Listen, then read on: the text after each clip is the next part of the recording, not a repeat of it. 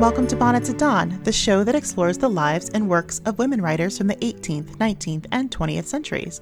I am your host, Lauren Burke. And I am your host, Hannah Chapman.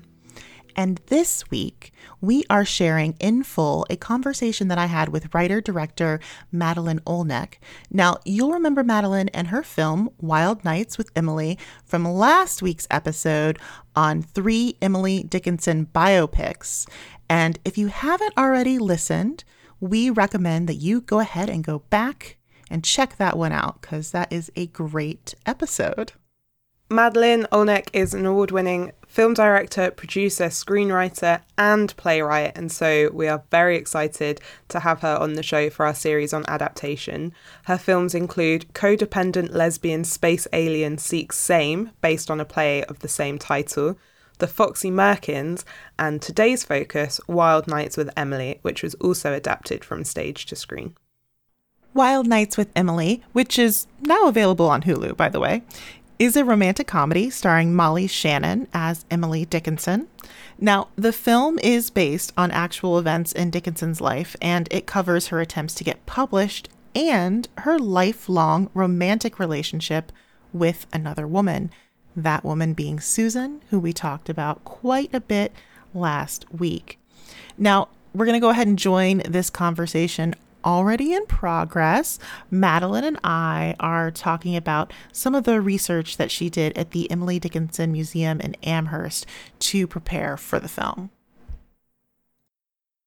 It's based on her, Emily Dickinson's lifelong relationship with this woman, Susan Gilbert, who eventually became her sister-in-law and lived next door.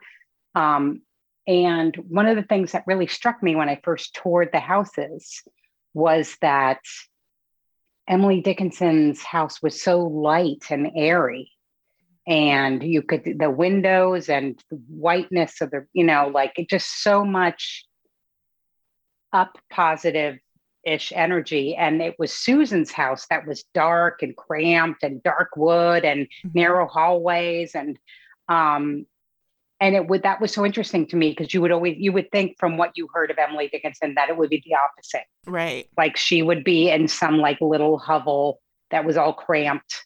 I remember someone, when I was workshopping screenings of the movie, someone said to me, the only thing I thought I knew about Emily Dickinson was that she was crazy and lived in a woodshed. Like that's what her mind had made of all the weird stories over the years, how it had distilled it years after grammar school. And so anyway, the museum was very, very supportive of the project, and they actually presented it. Amherst College had alumni day, parents weekend, and they showed the film at Amherst. The Dickinson Museum presented it, and it was a full audience. And Amherst College is very important in the story of the Dickinsons, because they were in on the founding of it. The treasurer, and on the board, and I mean, the history of the Dickinsons and of Amherst College is intertwined. And in fact, Amherst College Special Collections has half of Emily's writings, and Harvard has the other half, which again comes down to this ownership feud that was split between Susan Dickinson and the mistress of Emily's brother, who put together the first books of Dickinson's work that Emily's sister had to pay to be published, because no publisher would publish them. And when they finally got someone to agree, if they paid, they were told they couldn't even retain the copyright. Like they could pay to publish it, but the company itself, the book company, was going to get the copyright, and they had to pay up front because the publisher didn't think a single copy would sell. Like they had to pay for all the books up front. Yeah. So when you think about that to me, that's a very inspiring story to DIY artists, of which there are many. The story of the film, like when I had an early draft of the movie script, and Charles Rogers, who created the show, co-created the show Search Party, came to this read through, and he was like, Madeline, what is the dramatic question that you were trying to look at? And I decided the dramatic question was, as it was for so many people after Emily Dickinson's success, when she became after her death, this book came out and she became a big success, women would just show up at the house and be like, is this where the lady poet lived? Because they wanted to go and look and see, like, how did she do it? So my dramatic question was, how did this woman emerge out of the middle of nowhere to become the one of the greatest American writers and poets in the canon? And to me, it was two reasons. One,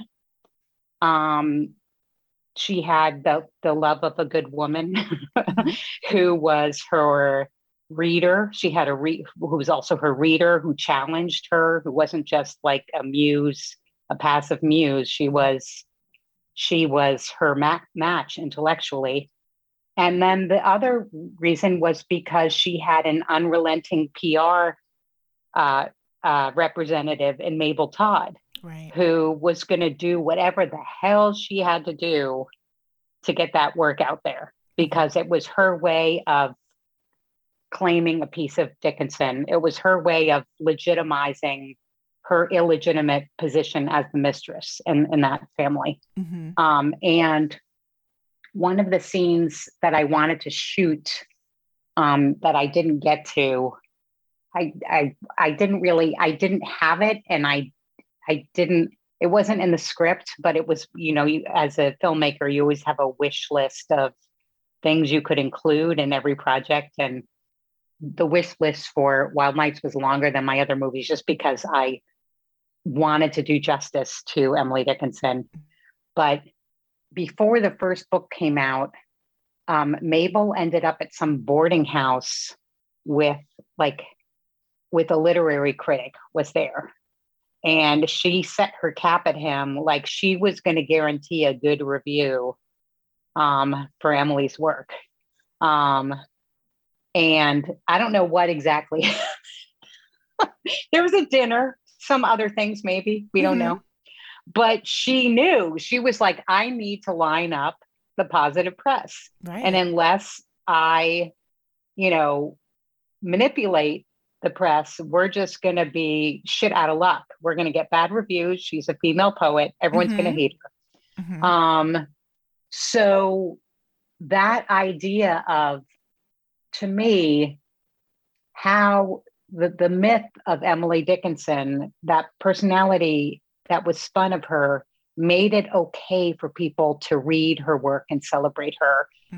It ironically also overshadowed the meaning of what she was writing, to the point where some people couldn't even understand her poems, or it, like in my case, didn't even want to read them based on what we had heard about her.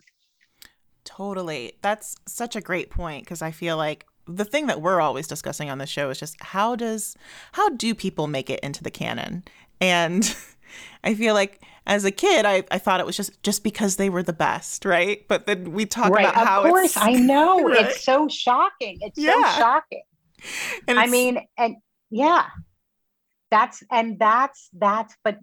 you bring up a really good point, because that's part of what was sold as the myth of Emily Dickinson. It was sort of like, look at her. She just did her work, and then her work was recognized. Right. Like, that's what you think. If you shouldn't be out there promoting yourself. Nature works the way it should. The talented people are recognized. Even if they're women, they're recognized. Look at Emily Dickinson. She was a woman. She was very successful. She just didn't want to be read in her lifetime. Right. That's the other thing we're told, Totally. which is another myth that the movie takes on. That's what I thought when I was a kid, for sure, about Emily Dickinson. They told us that, but that's why you thought it, was because that was the narrative that was fed to us. It was very important. It was a very important part of the narrative, and it was a very important part of why her work could be celebrated. Now, I'm guessing that's what you thought about her until what point? Like, what point did your relationship with Dickinson change? Well, I mean, I was already deep in research uh, when I understood that. Mm-hmm. I mean, I think it was when I found out that she sent 90 poems to Thomas Wentworth Higginson, who was the poetry editor for the Atlantic magazine. Mm-hmm.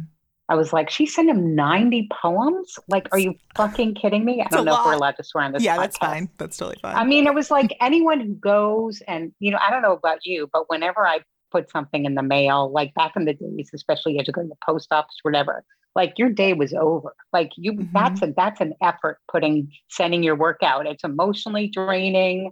If you send it, you're like, what did they think? It's like Mm-hmm. submitting for a film festival or a grant or whatever.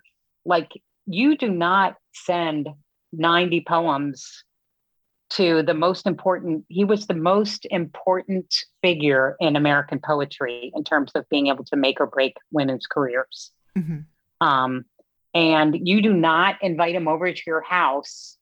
And it was also when I read that when he came over, she just came down and talked nonstop forever at Mm-hmm. him. Like it was shocking to him. He was like, she wouldn't stop talking. And I was like, oh my God, she was auditioning. Right. Like she was trying to in the constraints of the time, she was trying to say, publish me, I'm important, my mind matters. Mm-hmm. I'm want to show you how interesting I am. This is who I am. I write these poems.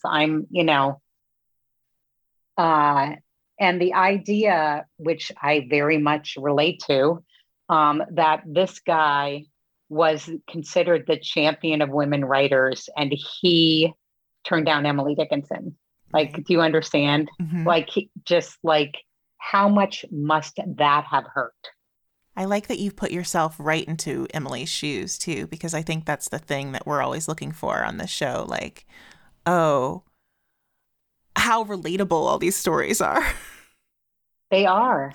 Because something very similar happened with Louisa May Alcott and James Fields. Essentially, she gave. I think he was maybe the editor of the Atlantic at large at that point. She gave him a story, and he was like, "Yeah, stick to teaching. There's no future Right, in right. writing for you." Well, it's interesting how you're talking about putting ourselves into it, because I was thinking the other day that with gay movies, there was a period of time where it seemed like there were a lot of movies about people and their family that were of foreign cultures. Mm-hmm. And everyone would go to the movie and be like, look at that foreign homophobic family. Too Mm-hmm. bad those foreigners can't, but Mm-hmm. meanwhile, our whole society was homophobic, pre-marriage rights. That's a homophobic society, not, Mm-hmm. like everyone's just indoctrinated with a certain view. But in a way, these movies became popular because it allowed people to look at homophobia without themselves feeling personally indicted. Mm-hmm. I feel like we can look at these stories of these women writers from the past and understand more about what affects women who are trying to write today Yeah. in that same way. It gives people a comfortable distance where they can really think about what comprises sexism. Like, why do Mm-hmm. we believe, um, where does what the story is and who's telling it provoke a reaction in me? There was so much that I wanted to include, but I also had to remember the demands of dramatic structure. Like I didn't want to Mm-hmm. hand up. And the other thing we found too was, I mean, even for Lavinia paying to publish the book, we had to have a visual for it really to hit. So that's why Mm-hmm. she dumps that bag of coins, which I know it's totally ridiculous, but she dumps it on the desk. So that you remember that. But it is really shocking. I mean, it was so shocking that Alice Quinn, who's the the head of the Poetry Society of America, was like, "Are you implying that Emily Dickinson, her first book of poetry, she paid for it?" And I was like, Yeah, she Yeah. did. It is so shocking, even to people in the know. Yeah. So, Same happened with the Bronte sisters. They paid for their first. right, right. And I think sold, I can't remember how many. I want to say 7 copies. But not a ton, but yeah, no, it's I think that is very shocking to people, but it was pretty common for a lot of women Yeah, writers back in the and day. Emily had 3 pictures of women writers. She had a picture of one of the Brontes and George Sand, and I'm blanking on the third Barrett person, but she Browning. had pictures. Yes, Yes. you knew this. So I wrote that in my that was book, so I was another like, I thing. hope it's true. That was, well, it is. And we did a shot of that, but we just couldn't find a place for it in the movie. Mm, Um, and to me, when I read that, I was like, oh, like this is someone who very much sees themselves as in a lineage of writers. Like this isn't an mm-hmm, accidental poet like that's someone who is very consciously practicing a craft and mm-hmm. sees themselves as part of this conversation. So the idea Yeah. that she didn't want to publish is ridiculous, really. Yeah. It Yeah. was very, very conscious, her engagement with writing. I always wonder about, because Barrett Browning had a bunch of photos or pictures on her wall as well of poets. And I'm like, was there a magazine? I just want there to be like a poetry heartthrob magazine that was produced that everyone's getting these pictures from. Pictures from, Yeah. well, those daguerreotypes, and like lots of people liked those people liked images and they were big on it. I mean, Mm-hmm. especially in the mid to late 1800s, there was a craze for photography. Yeah. So people were very much into looking at images of people and having images of people. So, Well, speaking of photography, can you talk a little bit about that photograph of Emily that sort of, I would say recently, within the past, I don't know how many years, has been sort of verified that it's her? yes, yes, the daguerreotype. And actually, I Mm-hmm. met with the person who found that daguerreotype. Oh, And, cool. um, and in fact, meeting with him convinced me that we needed to include a storyline about Kate, Mm-hmm. because Kate is this other woman who Emily also had she had a very brief affair with Kate, but the daguerreotype that emerged was of Emily and Kate. Um, and they mention it. I don't know if you'd have to really parse the dialogue, but they're in a party scene. Kate says, we posed for this daguerreotype or something like that. She drops mention of it. Well, so basically, the collector was sorting around in houses. Was a collector of Dickinson stuff. He was very invested in. He's done a lot of research on it, and this was a house that the Provence of it was from Samuel Bowles, who was the newspaper editor. We mentioned him. Um, there's a part played by the son of Samuel Bowles or whatever, played like once again by Charles Rogers, who's getting a lot of airtime in this podcast. And so the house was at one point owned by Samuel Bowles. So there was all this stuff that went from owner to owner of the house. And whoever the last owners were, I want to say this is probably I don't even know when. I want to say 2000 something, maybe not 99, maybe 2000 something. And this picture of these 2 women, and it was Emily and Kate was his belief. He had it analyzed by an ocular surgeon. And because Emily Dickinson had a flat cornea in one of her eyes from 12 o'clock to 4 o'clock, because your eyes, I guess, stay the same as we grow older. What a lot of people don't understand about that very famous picture of Emily Dickinson is that she was like 16, 17 when that picture was taken with that daguerreotype. Mm-hmm. So that adds to her ethereal image. She's a teenager, but you think that's an adult person. Right. Since that's the one picture. So she really hated posing for daguerreotypes and refused to pose for one with her father. But she did pose for one with Kate, which says a lot about how important that relationship was to her.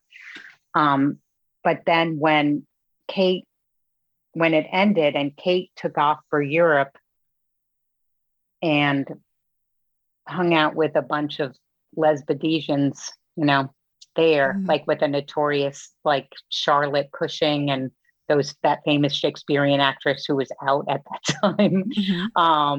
Like that relationship. I mean, I don't know if you read so far as to read the book that came out in the 1950s, but that book, the scholar who was researching Emily Dickinson and found the descendants of Kate and thought, oh, these two women were friends. And the family was like, that's great. Here are all the letters we have, which for some reason they had never read. When she started reading the letters and discovered the nature of the relationship, the family took the letters back and burnt them all. Wow. She still wrote the book. The book came out during the Red Scare when people were equating homosexuality with communism because homosexuals were easily blackmailed was the idea. So a homosexual was a security risk. But when that book came out, the Dickinson estate, including the daughter of the mistress, were up in arms because they felt like if Emily was going to be known as a homosexual, was her work going to be yanked out of schools? Right. All this stuff. And so they kicked into high gear. And that's when all of a sudden there were stories about Judge Lord, who was a friend of Emily's father and, a senior citizen, like the idea that the two of them were together. And what was interesting, because if you see the movie, for people who haven't seen the movie, it's very funny just to see Emily Dickinson next to this elderly friend of her father when this has been billed as this great romance. It's a comic scene. We showed the movie at the Society,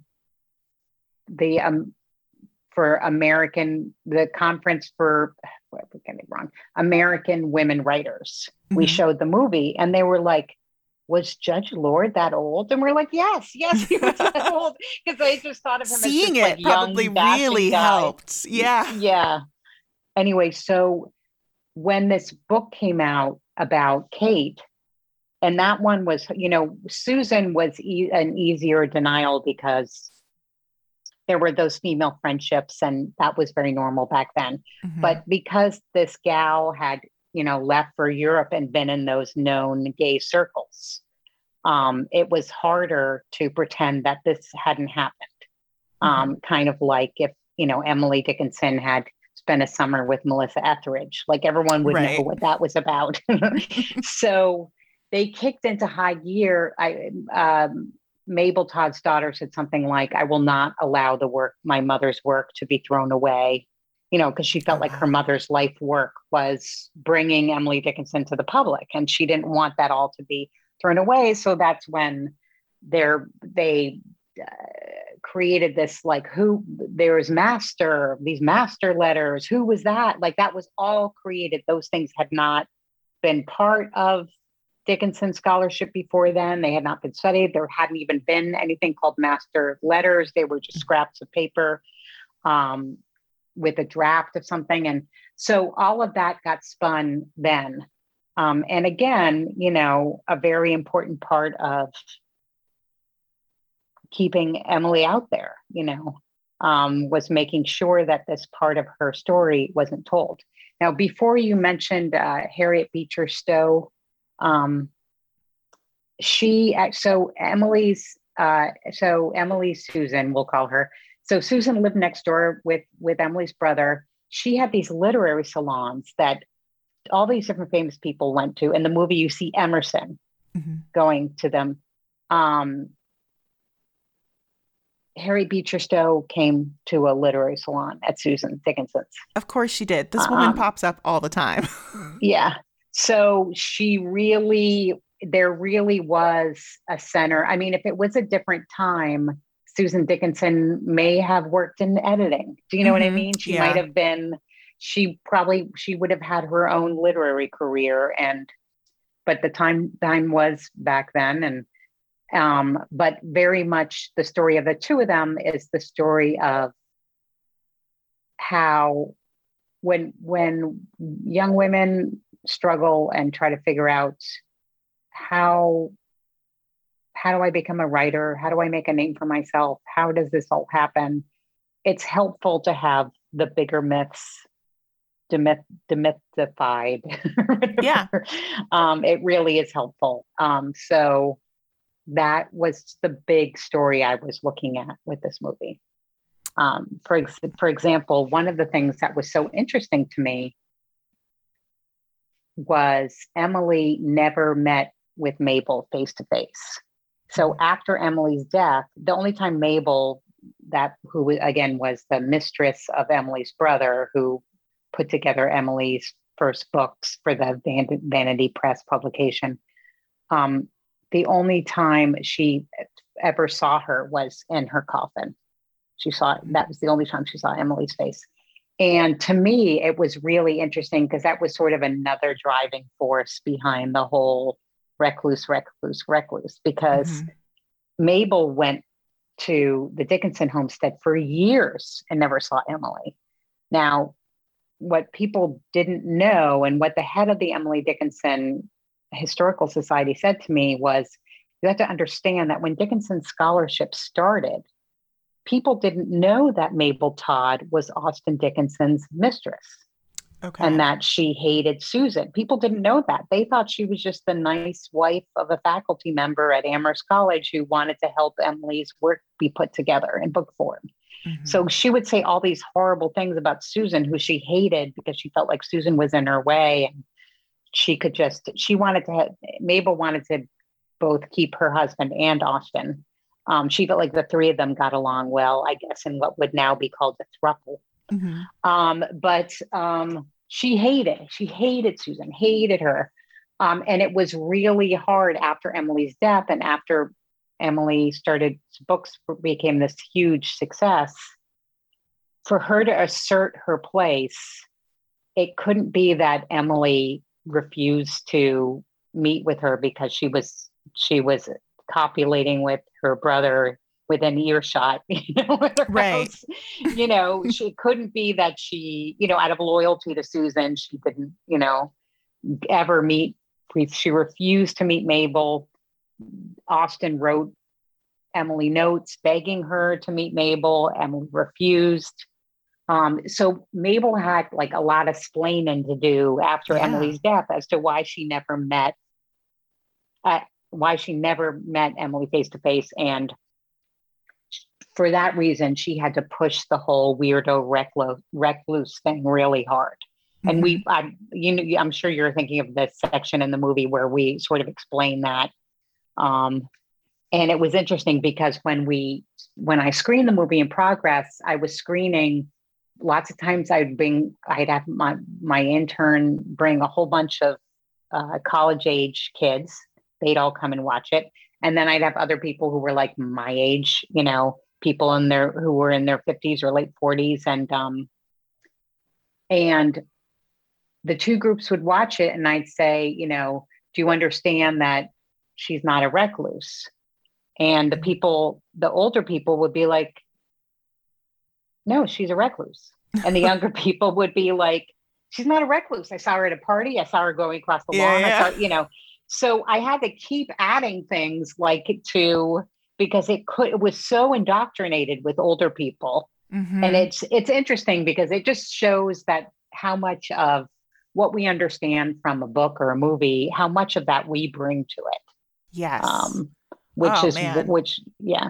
Can you actually tell me a little bit more about your relationship with Martha Nell Smith? Because that's really interesting. So was she an advisor in the film? How did you guys meet up?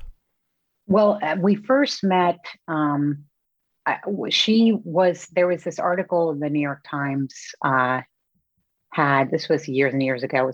Believe it was 1998. And it was about understanding new things about historical figures through science. And one of the things they talked about was looking at the erasures, using science to look at the erasures in Emily Dickinson's writing. And in this article, she told the story about Emily Dickinson and Susan and Austen's mistress, and this whole complicated thing, the revision of her personality for, how she was marketed. And I was shocked because, 1998, I hadn't heard anything about Emily, having a lady friend. Right. And part of what you did at that time, as I'm very much like an old school gay person, where you would be like, people would just sit around at parties and name all the famous people who were gay. Like in the past, in the you'd be like, and so was gay, and so, and so, and everyone knew all the names because we were looking for, because at a time when this was, again, like some of this pre-Ellen DeGeneres coming out, we were looking for maybe role models, people to aspire to, people claiming your tribe. I don't know how you would describe it, but I had never heard Emily Dickinson ever one time, ever. So I was shocked because I was living in Greenwich Village. And I was, I was a writer and reader, and I was making plays, and I had never heard anything about Emily Dickinson. I was like, what? And as I read, like, basically how all this happened, I thought it was so interesting. And then when I picked up this book was referenced, called The Life of Emily Dickinson, that had been the winner of the National Book Award. This book had been referenced in there, and it was a book that was commissioned by Mabel Todd's daughter to tell the life of Emily Dickinson as it involved her mother, kind of. And in exchange for all these papers, once again, the chest of papers that Mabel got her hands on initially, that she gave to her daughter. God knows why her daughter, she really should not have had those papers. But it was kind of like a deal with the devil, where Richard Sewell was the name of the biographer, agreed, in exchange for access, for a scholar to have access to these papers that no one else had. And he was also made. She made him his mother's literary executor of that. Like, so there were all these carrots thrown in. Yeah. So this book was like basically painted the story of Emily and Sue, which was along the lines of Mabel, which was Mabel said, oh yeah, Emily and Sue were close, but they had a falling out when they were teenagers and they never spoke again, kind of thing, which is not true at all.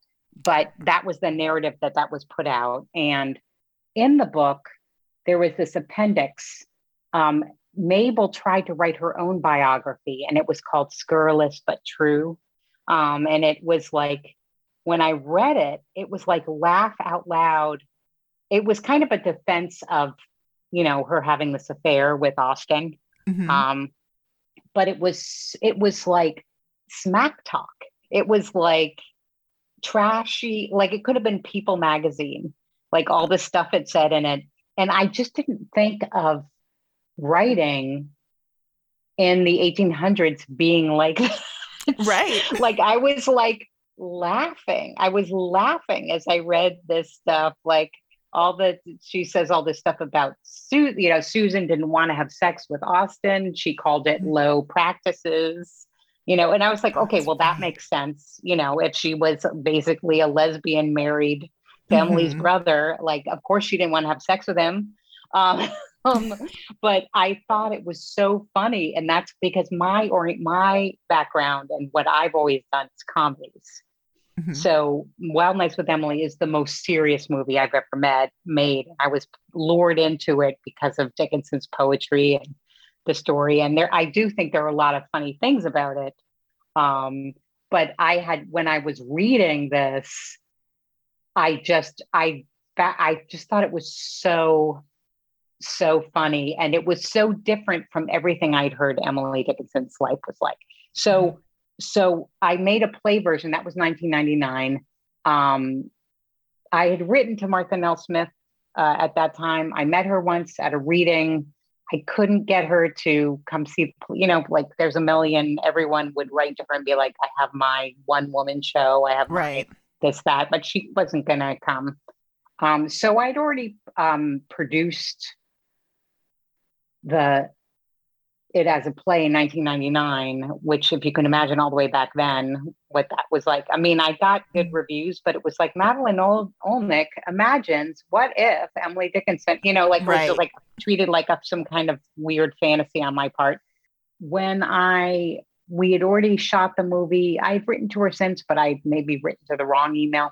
We'd already shot the movie and we had a cut of it when I brought her in to look at it, when she was like, oh, I'll look at it. So she gave some notes, which were very helpful. And we had a lot of discussions that were very helpful. And the thing is that I did do an enormous amount of research. I went to Amherst on my own many times. I read many scholars. I was interested in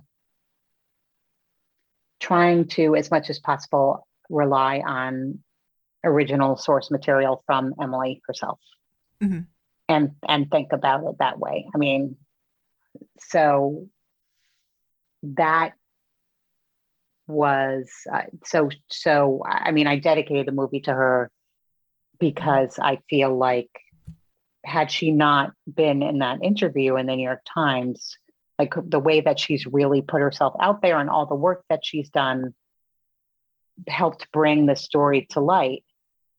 Since then, I heard from other scholars who felt very slighted by that dedication. And I'm not trying to take away their work.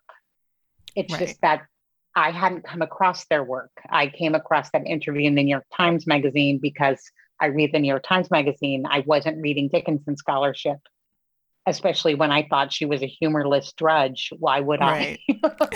So I was trying to acknowledge, I mean, Martha Nell Smith really put herself out there at a time when, it was really difficult too. It's almost hard to imagine how backwards people were in 1998, but they were extremely backwards.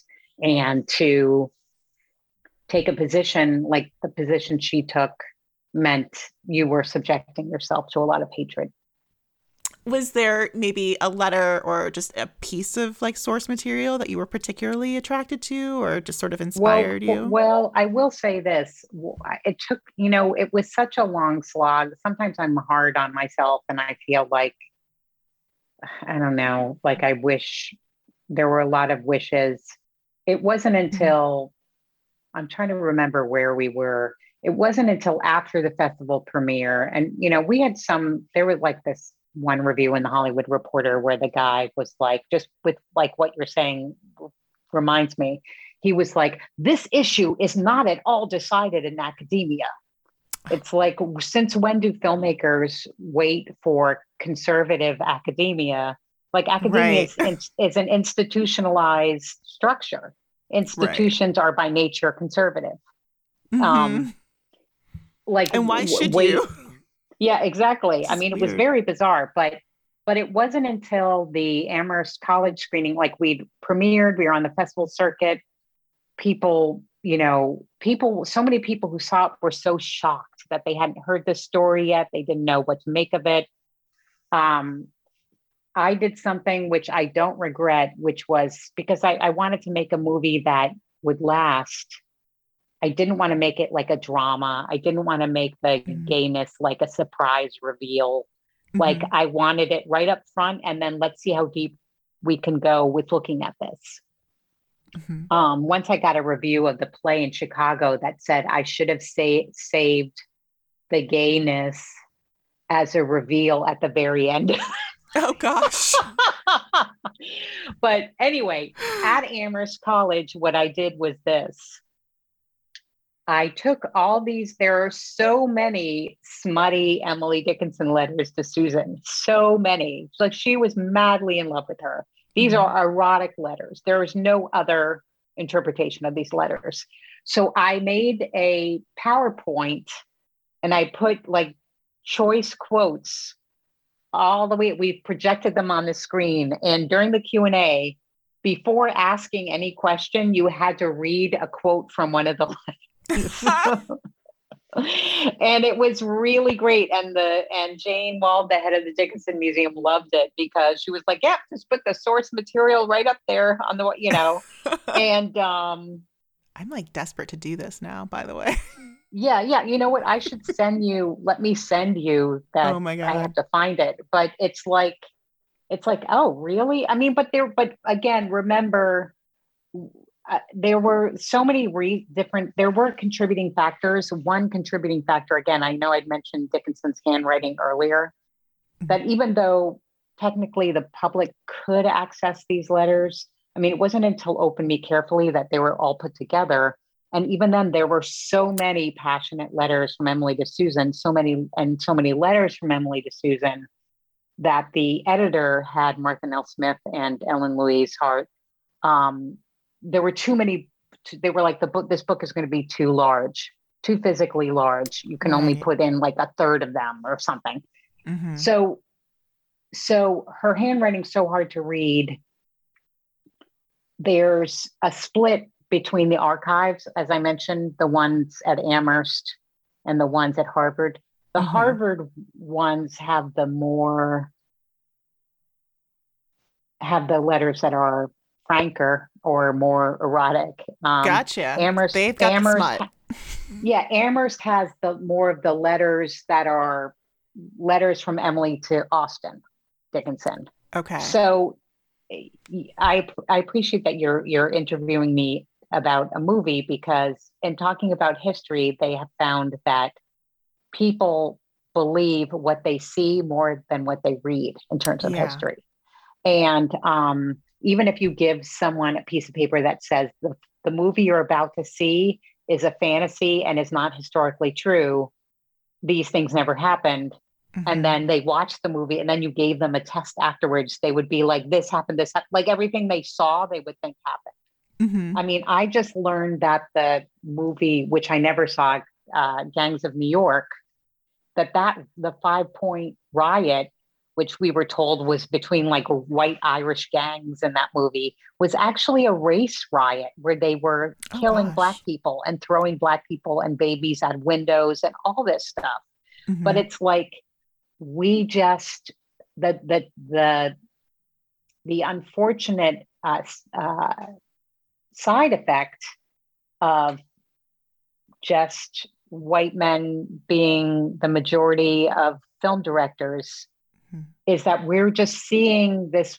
There's this one version of the world we're not seeing alternate versions of history. We're not seeing any of that. So because of that,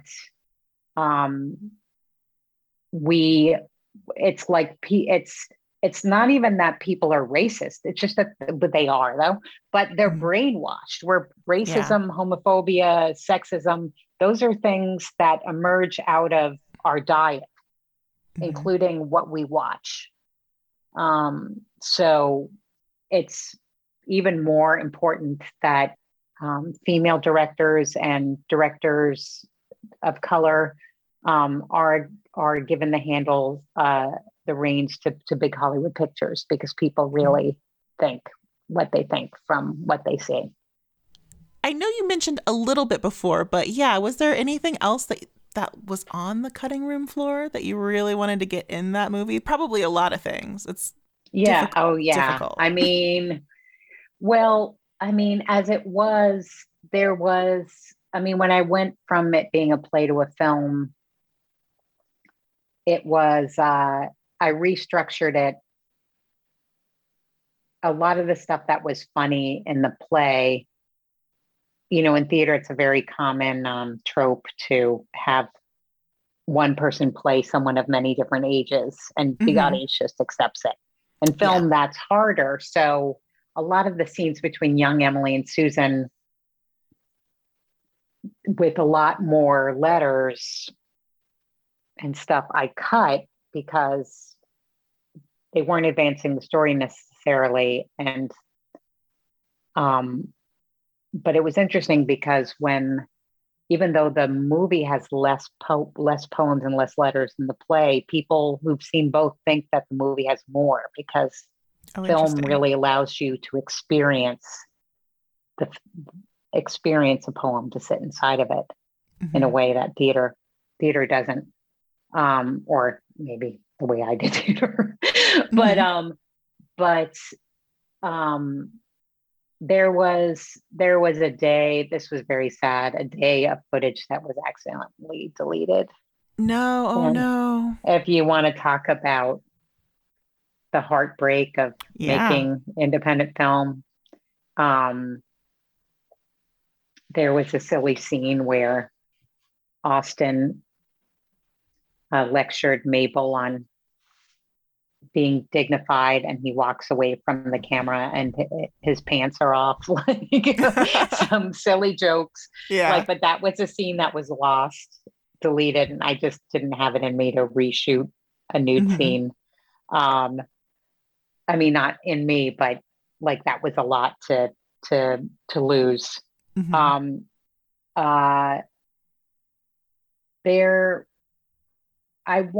One of the things that was never a written scene that I wish I could have included in the movie, but I couldn't because it wasn't part of this specific story, was how Emily Dickinson was a caretaker, basically, to her mom, who lived in the room right next door. And I couldn't do that. I didn't have confidence that it wasn't a written scene in the movie, but it was like, I tried to think about Emily Dickinson's life and include every part of it relevant to the story we're telling. But that idea that Emily was a caretaker, like that's a big commitment. Like that's a lot to do, to be the caretaker of an elderly person, of your own parents. And I wish there could have been a way to include that, but I don't think we could have pulled off caretaking techniques of the 1800s. I don't think we could have realistically aged the actress. Like, I think that the fake aging would have upstaged whatever we were trying to have the scene about. Like, it would have, you know what I mean? Yeah. I wish I could have included that. That's just because that was something that's like, she had a lot of obligations. She had a lot of work that she did. She wasn't this person hiding in her room, but that she was a caretaker to her parents was a big deal. And part of her very active life. So one of the things that we do talk about a lot on this podcast is just how hard it is to make something. It is so hard. I mean, really I really didn't know if I could do this. I mean, to do a period film, low budget, getting the rights to Emily's poems from Harvard was a project, and they ended up being very supportive, but took a lot of time and lots of things. It was very, very difficult. I mean, I'm talking to someone like you makes me feel like it was worth doing because you obviously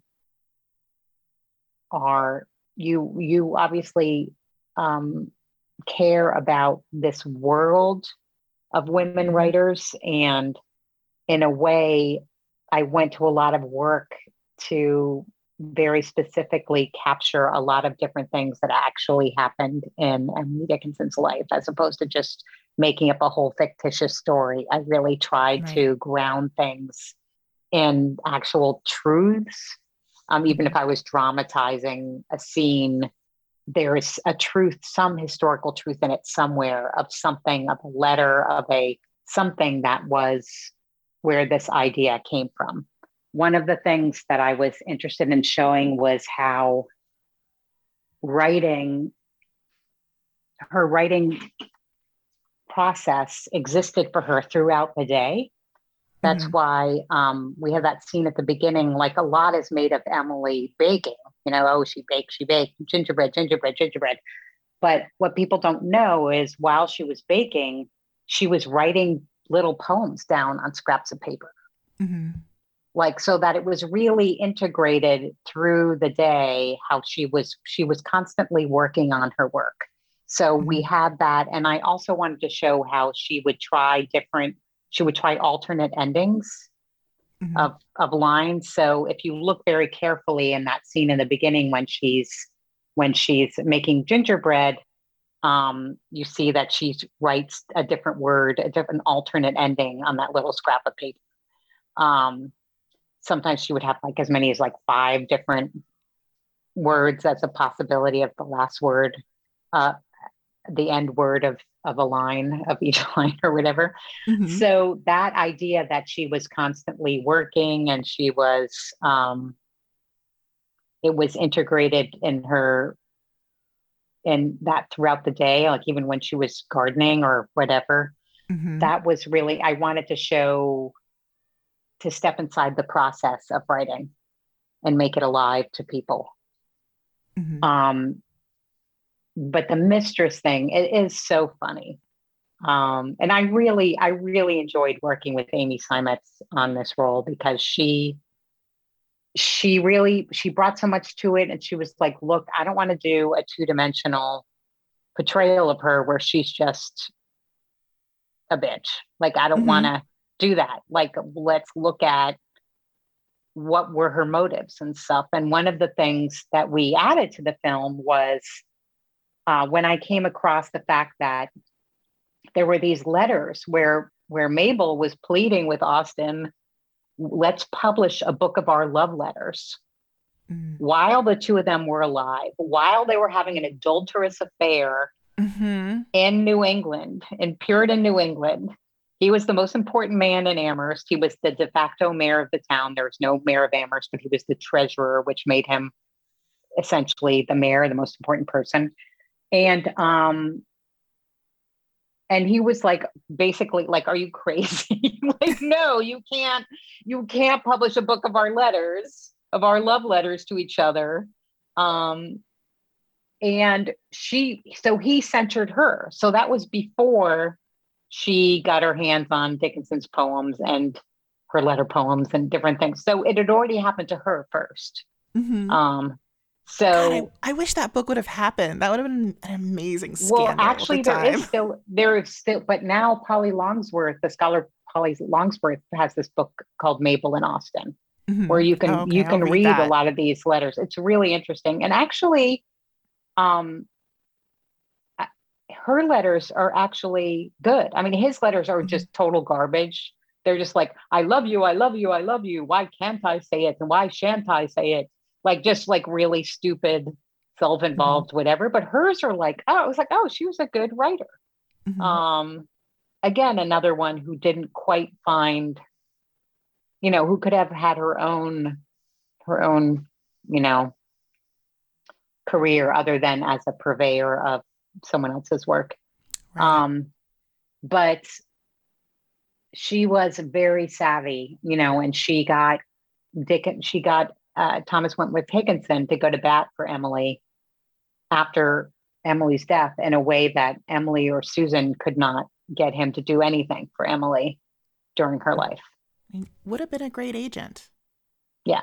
We would have had a place for a Susan today, or for a Mabel today, I think. Well, but I mean, what's depressing is that everything she got was through her sexual wiles. Yeah. That's what makes it depressing, but it's interesting in a way. It's also less depressing, because I guess the biggest thing for people trying to make things is people wonder, like, why is it so hard? Is it me? Am I not good enough?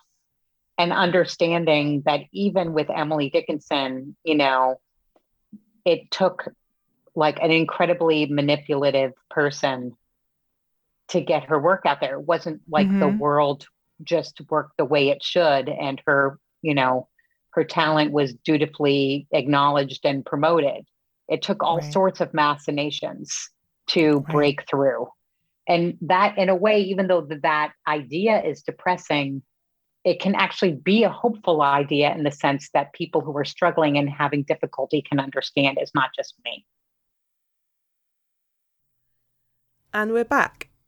One thing I really appreciated about this interview, Lauren, was when you and Madeline were discussing how internalized homophobia and belonging to a widely homophobic society affect how we read the works and contextualize the lives of women writers. Mm-hmm. And Madeline kind of exploring the work she had to do as a writer to unlearn what she was taught about her during the research process. Mm-hmm. Also, the bit about getting the permissions from Harvard really resonated, obviously, because I think that's why you didn't include Emily in what she wrote. Yeah, precisely. That was biggest reason. And then also, I really felt like the story Madeline told would have been the story that I would have wanted to tell of of Mabel and the myth making surrounding Emily. And I was like, oh man, she's done it.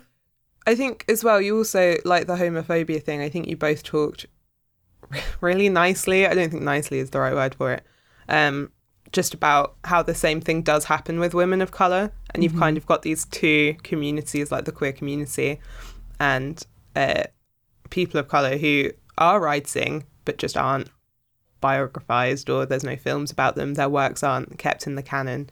So just, a really wonderful conversation to listen to. So thank you. Now, next week, we are moving from screen to stage, and we will be returning to an old fave by the name of Austen, Jane Austen. If you're unfamiliar with Jane Austen or who she is, we've talked about her quite a bit. And a good place to start, I'm saying this as if anyone has not heard of her, obviously, but you can always start by visiting our social media. You can find us, as always, on Instagram and Twitter at Bonnets at Dawn. You can email us, bonnetsatdawn@gmail.com, and you can join an active community of listeners and classic lit fans by searching for Bonnets at Dawn on Facebook. True story.